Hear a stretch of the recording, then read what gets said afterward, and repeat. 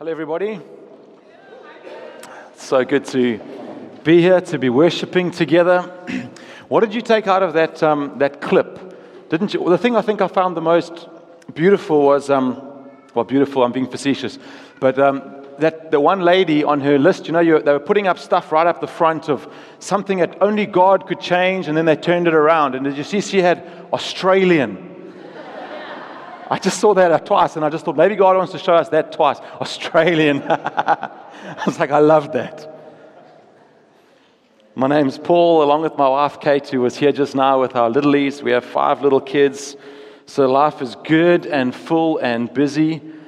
We have the wonderful privilege of leading One Hope, and then we have the amazing privilege of welcoming Cedars with us, and just such a beautiful testimony to the goodness of God in our town and how He's busy working. And when we were singing that, one refrain, kind of nothing can stop you, nothing can stand in your way.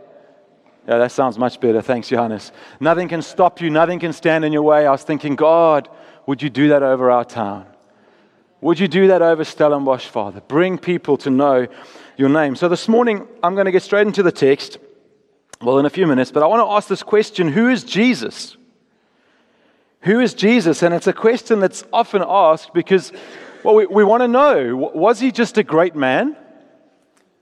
Was he a moral teacher? I mean, we've all been part of conversations where this has been said, right? He's just a good teacher. Or was he more than that?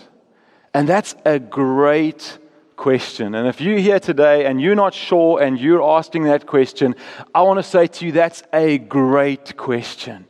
It's a great question because it's the central issue of Christianity. If Jesus was just a man, if Jesus was just a good teacher, then we can put him in that category and treat him appropriately. We can put him in that category and that's okay. But if he is more than that, then that changes everything, doesn't it? If he's more than that, especially if who he is somehow has an influence or a bearing on me and my life, then it matters. That's a much bigger conversation, right? Who is Jesus? If Jesus wants to come in and change how I behave, if he wants to come into my life and say, Paul, you're not being the kind of husband I want you to be, or to my wife, you're not being the kind of wife, or he comes and he deals with our racist hearts and he says, you're not looking at other people and other cultures correctly, and he wants to come in and have a say in our lives, that's a whole big, much bigger question than if he's just a good man or a good teacher. Does who Jesus is have an impact on who I am? That's the question underneath the question of who is Jesus. So let's read together. Turn with me to the book of Matthew. We're going to be in chapter 16. And this, if you're not familiar with the Word of God, this is one of the biographies written. There's 4 of them, the Gospels that are written about Jesus. There's much else said about him in the other texts of Scripture, but these 4 are kind of biographical in that sense. As we put this question of who is Jesus, we must turn to the Bible to answer it. Let's read in Matthew 16 and verse 13. Then Jesus came to the region of Caesarea Philippi. He asked his disciples, "Who do people say the Son of Man is?" They replied, "Some say John the Baptist, others say Elijah, and still others Jeremiah or one of the prophets. But what about you?" He asked. "Who do you say I am?" Simon Peter answered, "You are the Messiah." Messiah is a big word for the one that Israel have been waiting for. The one the prophets have been pointing toward, the one who was coming to redeem them and their sins. That's the word Messiah. The Son of the living God, says Simon Peter. Verse 17, Jesus replies, "Blessed are you, Simon, son of Jonah, for this was not revealed to you by flesh and blood, but by my Father in heaven." Take your eyes down to verse 21, same chapter. From this time on, Jesus began to explain to his disciples that he must go to Jerusalem and suffer many things at the hands of the elders, the chief priests, and the teachers of the law, and that he must be killed and on the third day raised to life.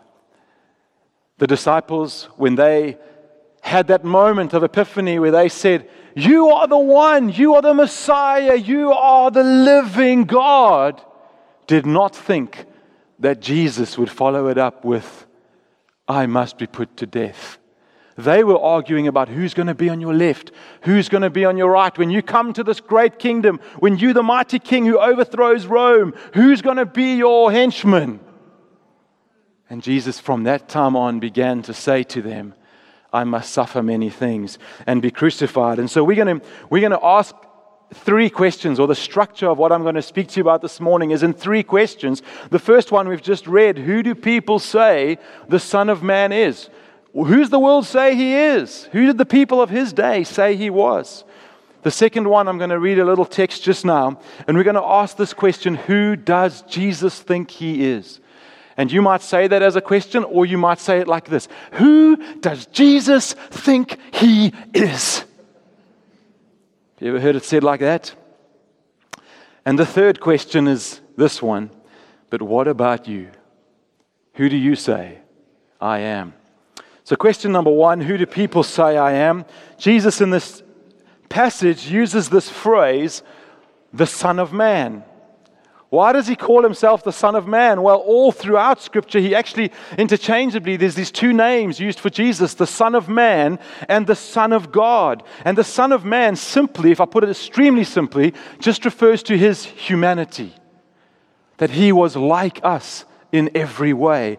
The Son of God refers to his divinity, that he was God come in the flesh to live among us. But one of the objections that people will raise when they read a passage like this is not even Jesus thought he was God. He calls himself the Son of Man. And you might have that objection, like, why didn't Jesus just say, "I am God," and then bring the evidence for it? And part of the answer to that question is a cultural difference in the way of thinking, that in the West we now think like this: I put my thesis on the table, I put my assumption on the table, and then I'm going to prove it to you.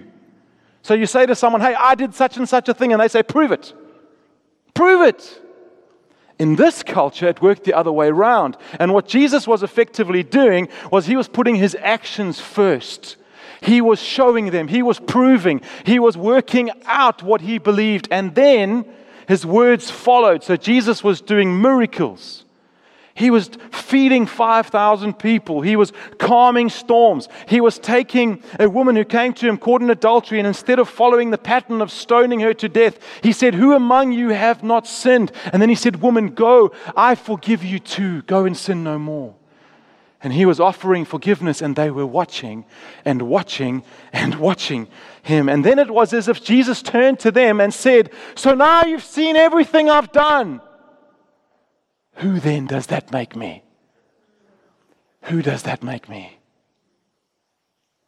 Instead of coming boastfully, "I am the Son of God, now watch me bring the lightning strike," he demonstrated it to them. Here's what I want you to see. I want you to see that Jesus is not afraid to put the identity question on the table. If you're here and you've got big questions, Jesus is not afraid of your big questions. He's not afraid to ask you, "Who do you say I am?" I want you to see that this question really matters. Who Jesus is really matters. And I want you to see that each and every one of us have to decide what we do with that question. So Jesus asks, "Who do people say the Son of Man is?" Well, the disciples answer, "Some say that you're John the Baptist. Some say Elijah. Some say Jeremiah. Some say you're one of the prophets." Well, I was at a Alpha launch on Tuesday night, and Otto Bam, one of our guys here, was playing live music, and I was sitting at a table with 4 or 5 of us, and what fascinated me is how many different people Otto was compared to on that evening.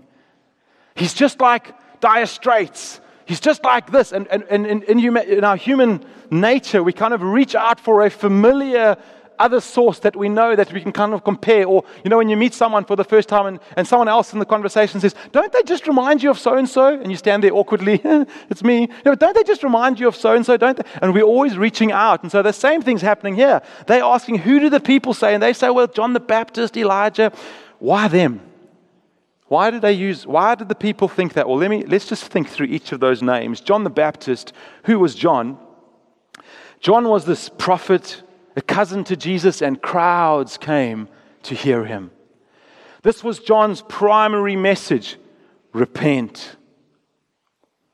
Change your life, change what you believe was his primary message. Change what you think, and then that changes how you live or your lifestyle. Scripture says John came proclaiming a gospel of repentance. John was calling on people to do these things. John was bold about sin and hell. Both of them, Jesus and John, went after religious hypocrisy. The Pharisees and the Sadducees who upheld all the laws, and outside they looked so perfect, like the perfect Christian family. But if you got behind into the family, then you saw the hypocrisy of their hearts. To John, people came to be baptized, and they came confessing their sins.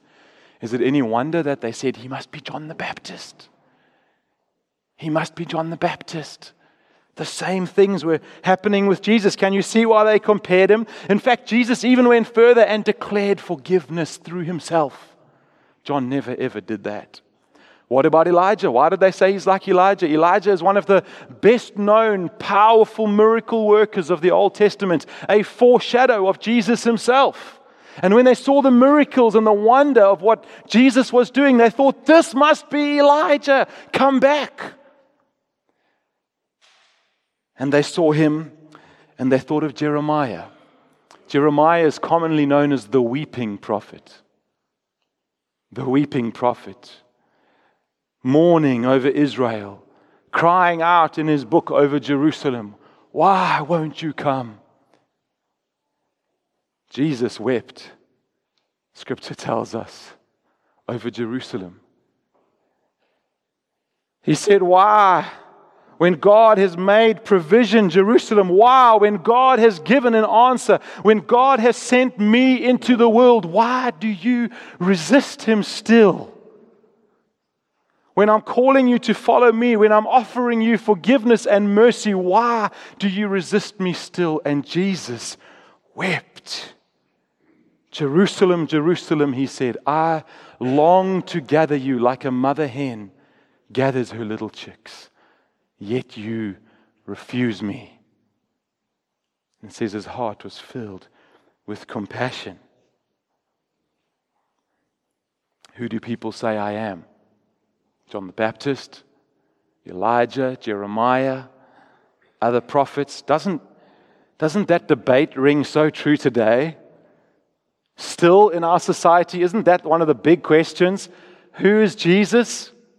And that's where the debate rages just as much as it was singing out or ringing out in Jerusalem streets. So today in Stellenbosch, sitting here, we ask the same question, who is Jesus? And our friends are asking the question, who is Jesus? And the philosophers are asking that question. Isn't there some irony in people like Richard Dawkins who've committed their whole life, in essence, to argue about a Jesus who should never have been there if he was not God? Have you ever thought about how many hundreds and thousands of sects have sprung up around the world? The same argument that the Pharisees use about Jesus' disciples themselves. When they say, did not this guy spring up and he was killed and his followers were scattered, and this one spring up and he was killed and his followers were scattered? Be careful what you do with this man. If this is not of God, it will just fade away. But if it is of God, we may find ourselves fighting against God himself. How did Christianity survive? What makes it today that we still talk about it and talk about it? We can't get away from it. You can't escape him. Our architecture reflects him. Our art speaks about him. We keep writing and writing and writing book after book after book about him. Even when you don't believe in him and you're one of the greatest atheist minds of the world, you still have to stop and write book after book about God and about Jesus. And I think it's ironic. Reason with me, Isaiah says. Why? Why are we still talking about Jesus? I'm going to leave that with you. But everywhere you turn, people are telling us who they think Jesus is. And it's the same here. Who do people say I am? Let's think about the second question. Who does Jesus think he is? Or who do you think you are, Jesus? Who do you think you are that you can come and tell me how to live my life?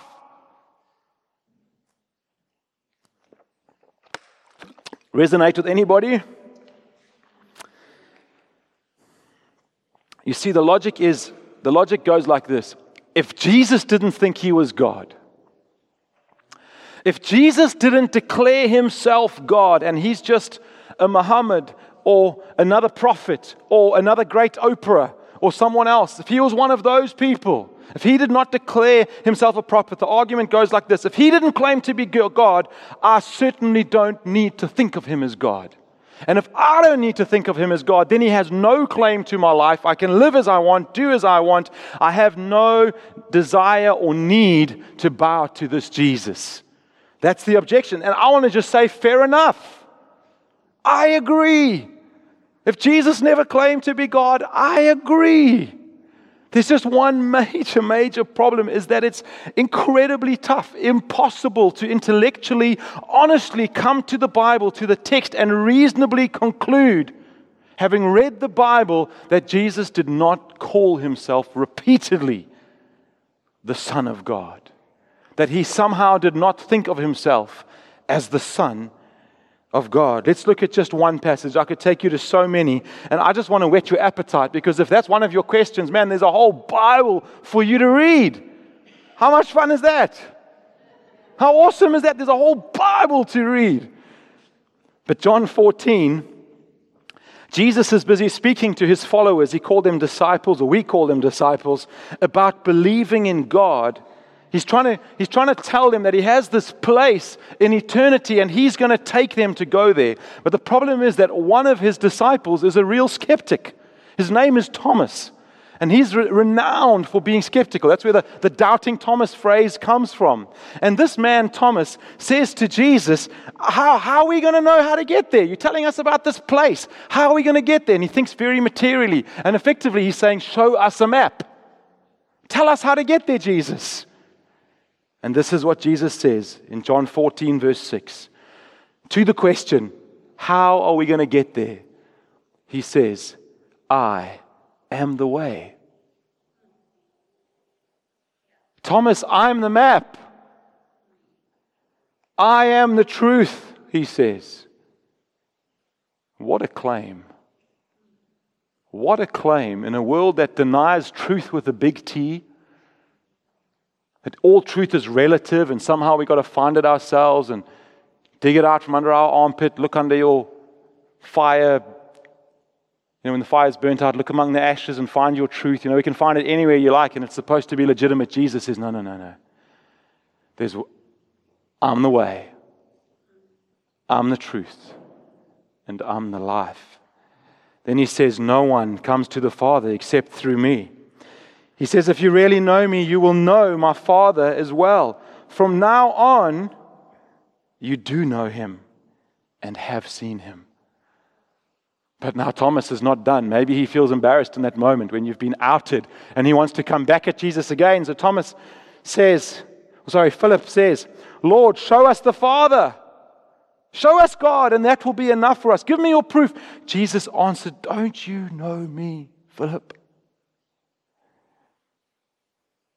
Even after I have been among you such a long time, anyone who has seen me has seen the Father. How can you say, show us the Father? Don't you believe that I am in the Father and that the Father is in me? This is how C.S. Lewis, one of the most famous authors who was an ardent atheist, who turned to Christianity, this is how he wrote about texts like this. He said, I am trying here to prevent anyone saying the really foolish thing that people often say about him. I'm ready, they say, to accept Jesus as a great moral teacher, but I don't accept his claim to be God. That is the one thing we must not say. A man who was merely a man and said the sort of things Jesus said would not be a great moral teacher. He would either be a lunatic on the level with the man who says he is a poached egg, or else he would be the devil of hell. Just think about how we judge people today who rise up and say, I'm a Messiah, I'm Jesus. They get ridiculed. They get derided. Why? Because they're leading a bunch of people astray. You can't turn to that guy, whoever it is that's leading the latest cult, and say, good man, great teacher. People are going to turn to you and say, what? The devil of hell. You must make your choice. Either this man was and is the Son of God, or else a madman or something worse. You can shut him up for a fool. You can spit at him and kill him as a demon, or you can call at his feet and call him Lord and God. But let us not come with any patronizing nonsense about him being a great human teacher. He has not left that open to us. He did not intend to. Isn't that powerful? Jesus repeatedly claimed to be God. Repeatedly claimed to be God. I mean, think about this. Why did they crucify Jesus? What were the 3 accusations that were leveled against Jesus? I mean, this is a whole preach on its own, right? These 3 accusations. This man loves sinners. That was the accusation against Jesus. This man loves sinners. And all of us in the room can breathe a sigh of relief. Wife, husband, breathe a sigh of relief. God loves the other one. This was the other accusation they brought against him. He heals on the Sabbath day. In other words, he doesn't keep to religious practices like I would like him to. Breathe another sigh of relief. And then the 3rd accusation, the one that really got him killed. He claimed to be the Son of God. They said, heresy! Kill him! Kill him! Think of Stephen in the book of Acts. And it says they put their hands in their ears. They stopped their ears so that they couldn't hear him anymore. Because he says, I see Jesus seated at the right hand of the Father. They couldn't deal with it. They went screaming. I mean, just picture it. We read scripture and it's just like words on a page. And when you get into it and you think, this is what's going on in the city. They're running at him, screaming, picking up stones as they go, quickly trying not to hear so that they can kill him. Because he saw Jesus sitting at the right hand of the Father.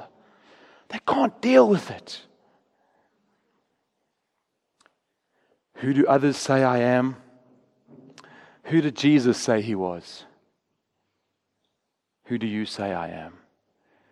That's the 3rd question, and the last one we'll deal with this morning. One of the things you'll notice about the Bible is how it often moves from the general to the specific. Who do the people say I am? It's a very general question.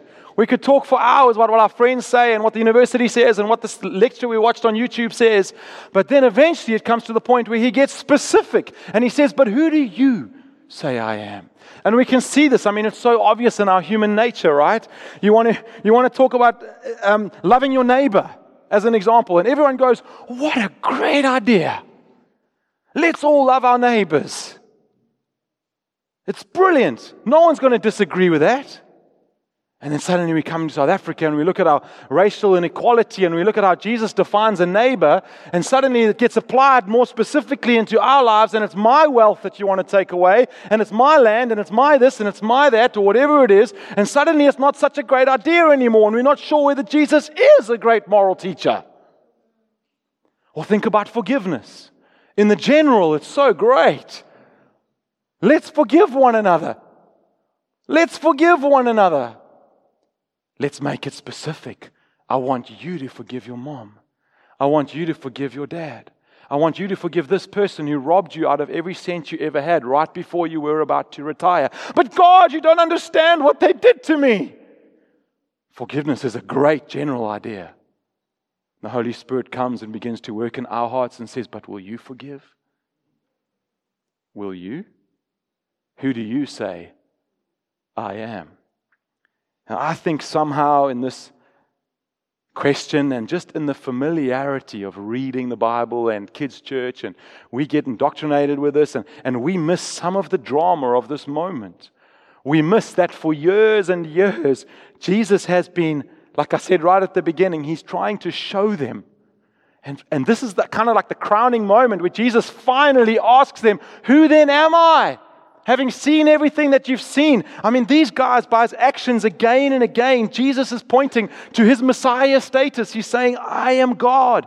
And I want you to notice that these people lived with Him night after night. They slept in the same accommodation under the stars. They saw Him hungry. They saw Him in His worst moments when He was exhausted, utterly exhausted. They saw Him in every moment of trial where He was pushed and crowded in by people who wanted their miracle now. They watched Him. They observed Him as He was rejected from towns and asked to leave in His worst moments. And yet later, their written account is this: He never sinned. Sinless.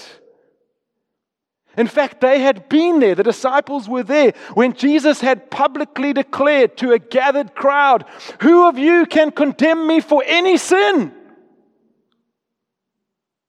Imagine I stood up here this morning. He's 33 years old. If I could wind back the clock some years, I'd be 33 years old.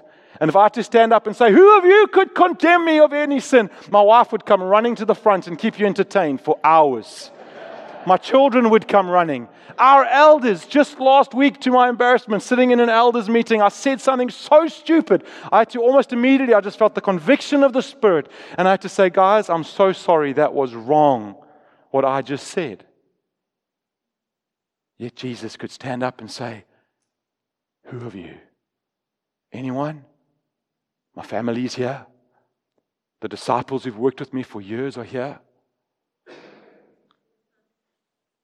Sinless. And what I'm trying to show you in painting some of this picture is that this question that Jesus asks is not a question into a vacuum. It's not to some men who hardly knew Him. It's not to some followers enamored with a spiritual guru that they can't get close enough to actually know what's going on in his life. These men walked with Him. In fact, these men had such a real and tangible journey with Jesus as they were trying to work out their own faith, that this is what they later wrote. That was from the beginning, talking about Jesus, which we have heard, which we have seen with our eyes, which we have looked at and our hands have touched.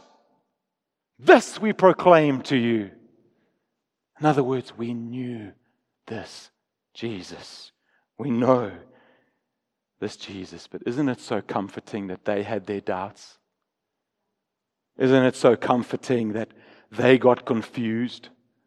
Isn't it so comforting that sometimes they only saw in part and they had to go away with Jesus afterwards and say, Jesus, that parable, we just don't get it. And Jesus would sometimes rebuke them and say, how long am I going to deal with you people, you faithless generation? And then he'd say, oh, but I'll tell you, he explains the parable. Oh, we get it now, Jesus, until the next time. Oh, we don't get it again. Explain it again. And they only see in part. Oh, man, I love the Bible. I love that it shares every wart, every sin, every frailty. It's so open. If you want to twist and make a kind of God that the world is going to believe, why make it like this? Why make the chief person, Peter, who's going to be the kind of main leader of the church, why make him publicly deny Jesus 3 times and then write it down so that everyone forever knows? Do you remember the story of Jesus and His disciples in the storm? The storm is raging. Sometimes we think these guys, it's like their first trip out on the sea, It's like their first trip out on the ferry. These are hardened men of the sea. They've been in the sea since they're little boys. They've, without doubt, known people who have died in storms upon the Sea of Galilee. And they cry out in the storm. The storm is so bad that they cry out, Jesus, don't you care that we're going to die? This was not some little waves. This was not some little small thing. And Jesus stands up from his sleep and he says, be still. And it was still. And you know what the scripture says? It says they were terrified. And this is the question they asked. Who then is this? And don't you love that the Bible lets us on the journey with the disciples? They are in the midst of this. You might be here today and you're saying, man, this sounds true, but who is this? I love that the disciples were asking the same question. And now we come to this crowning moment, and Jesus turns to them after everything he's done. And he says, what about you? What about you? Who do you say I am? Has everything I have done convinced you? And they answer, Peter answers collectively for the disciples with a resounding yes. You are the Messiah, the Son of the living God. And Jesus replies, blessed are you. And that becomes the question for us today. Who do you say he is? And I want to encourage you because there's this huge fallacy that somehow to come to Christ, we've got to check our brains out at the door. If you've ever felt like that you can't reason anymore, you can't think scientifically, you can't grapple with this, you can't reason this with intellectually, you've just got to believe, brother, just believe. I just want to settle some hearts in the room today. God is big enough for our questions. Isaiah chapter 1 says, come now, let us reason together, says the Lord. And what's the issue? He carries on, he says, though your sins are like scarlet, they shall be as white as snow. Let's reason about it. Let's reason about it now. God's saying to the people, don't do it one day when it's too late. Do it now. Reason with me. Another scripture instructs us to love the Lord our God with all our heart, with all our soul, and with all our mind. You don't have to check your brain out. It just can't only live in the brain. It can't just stay there. At some point it has to drop down into our heart. But God is not afraid to engage our minds. And so this is not an invitation to depart from reason or thinking, but I do want you to see in this text that we're reading this morning that it's God who reveals the answer. It's not reason which leads Peter to the answer. It's not cleverness. It's not alpha which leads Peter to the answer. Look what Jesus says. For this was not revealed to you by flesh and blood, but by my Father in heaven. That's who does the work. So think, reason, but that's not going to bring you all the way. The Father who is in heaven revealed it to Peter. And Jesus doesn't say, Peter, you're so clever. He says, Peter, I want you to know something so important. You did not arrive at this conclusion on your own. This was not from reading and study and more lectures and more university. Do that. Think. Use your mind. Love the Lord your God with all your mind. But Peter, I want you to know that this was done by God. In the depth of your soul, He breathed the Spirit and something came alive. And that's why you've seen that I am the Messiah, the Son of the living God. If this work is to be real, we don't want to manipulate it. Man, we do not want to manipulate this with cheap hands-up moments where people have no idea what they're really doing and we just emotionally create a mood where we manipulate them into coming to Jesus, and then they get this inoculation. You know, like when you're a kid, you get an inoculation in your arm and then forever you kind of, this is a negative, positive example, but you kind of then protected from that thing. Going forward, sometimes people come to Christ in such a way that they don't actually come to Him, but it's like an inoculation. And from then on, it's almost harder for them to come because, well, they've got their ticket to heaven. They put their hand up this one time. Nothing changed. Nothing of faith stirred in their hearts, but they got their ticket to heaven. Thank you, Jesus, I'm going. And it's almost harder to convince them of the truth of the Word of God. You with me? Faith must be stirred by him. Remember, we were talking about Thomas the skeptic? When Jesus rose from the dead, and he did, Thomas wouldn't believe it. Thomas knew. He knew, as a reasonable man, Thomas knew that people don't rise from the dead. They just don't. And his closest friends were saying, Thomas, it happened. We met him, Thomas. We touched him. We've seen him. I know it sounds incredible, Thomas, but he is alive. He's alive. And Thomas said, no way. You guys, look, I love you. I respect you, but it can't be. You must have had some group delusion thing. That it can't be. And then Thomas himself, the doubting skeptic Thomas, encountered Jesus for himself. And what did he do? He fell on his knees and he said, my Lord and my God. My Lord and my God. And Jesus, in his perfect grace, in his beautiful grace, doesn't rebuke him. He doesn't say, come on, Thomas, make up your mind. 1 minute you're saying, I'm not God. The next you're falling on your knees and saying, my Lord and God, what are you? He doesn't say any of these rebuking things. He says, Thomas, you've seen and you believe. You believe. And he knew that something had happened in Thomas's heart. Who is Jesus? The disciples reached this conclusion. He is the living God, the Messiah, the Son of the living God.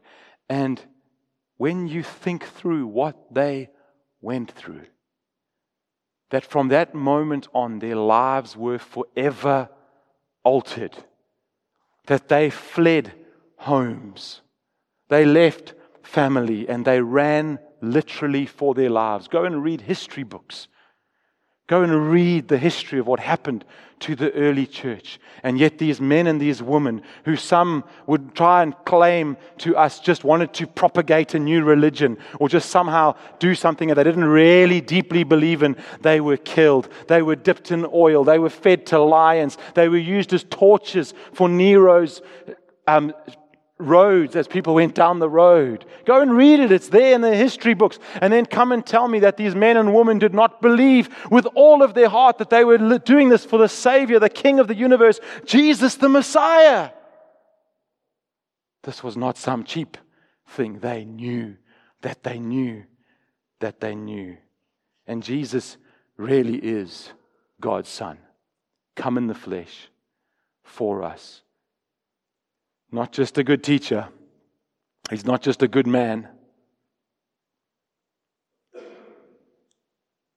Perfect life. Sinless. Death. Undeserved. Rose from the dead. That's critical. Securing forgiveness for everyone, that everyone could believe. Jew, Greek, Gentile, white, black, defeating death once and for all. And he says, come. He says, will you come? Follow me. And here's his criteria, and I'll finish with this. Are you weary? What a beautiful criteria. He says, are you weary and heavy burdened? Are you carrying burdens that you can't carry? You're the perfect candidate, he says. This is my criteria. Are you weary and heavy laden? Come, and I will give you rest. I will take that burden upon me and I'll make it light for you. I'll take that yoke, which is a farming imagery of cows and a yoke. Here's another one. Are you lost? That's his other criteria. Are you lost? And he says, I'm the way.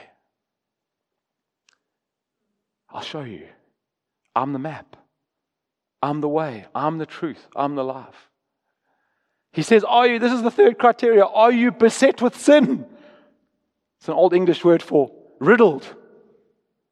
Everywhere you turn, you're just like, oh no, I didn't even know about that sin. I didn't even think about that sin. I'm just full of it. I'm just full of it.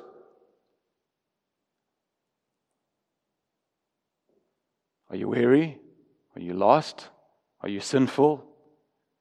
These are the criteria that we come. Let's stand together this morning.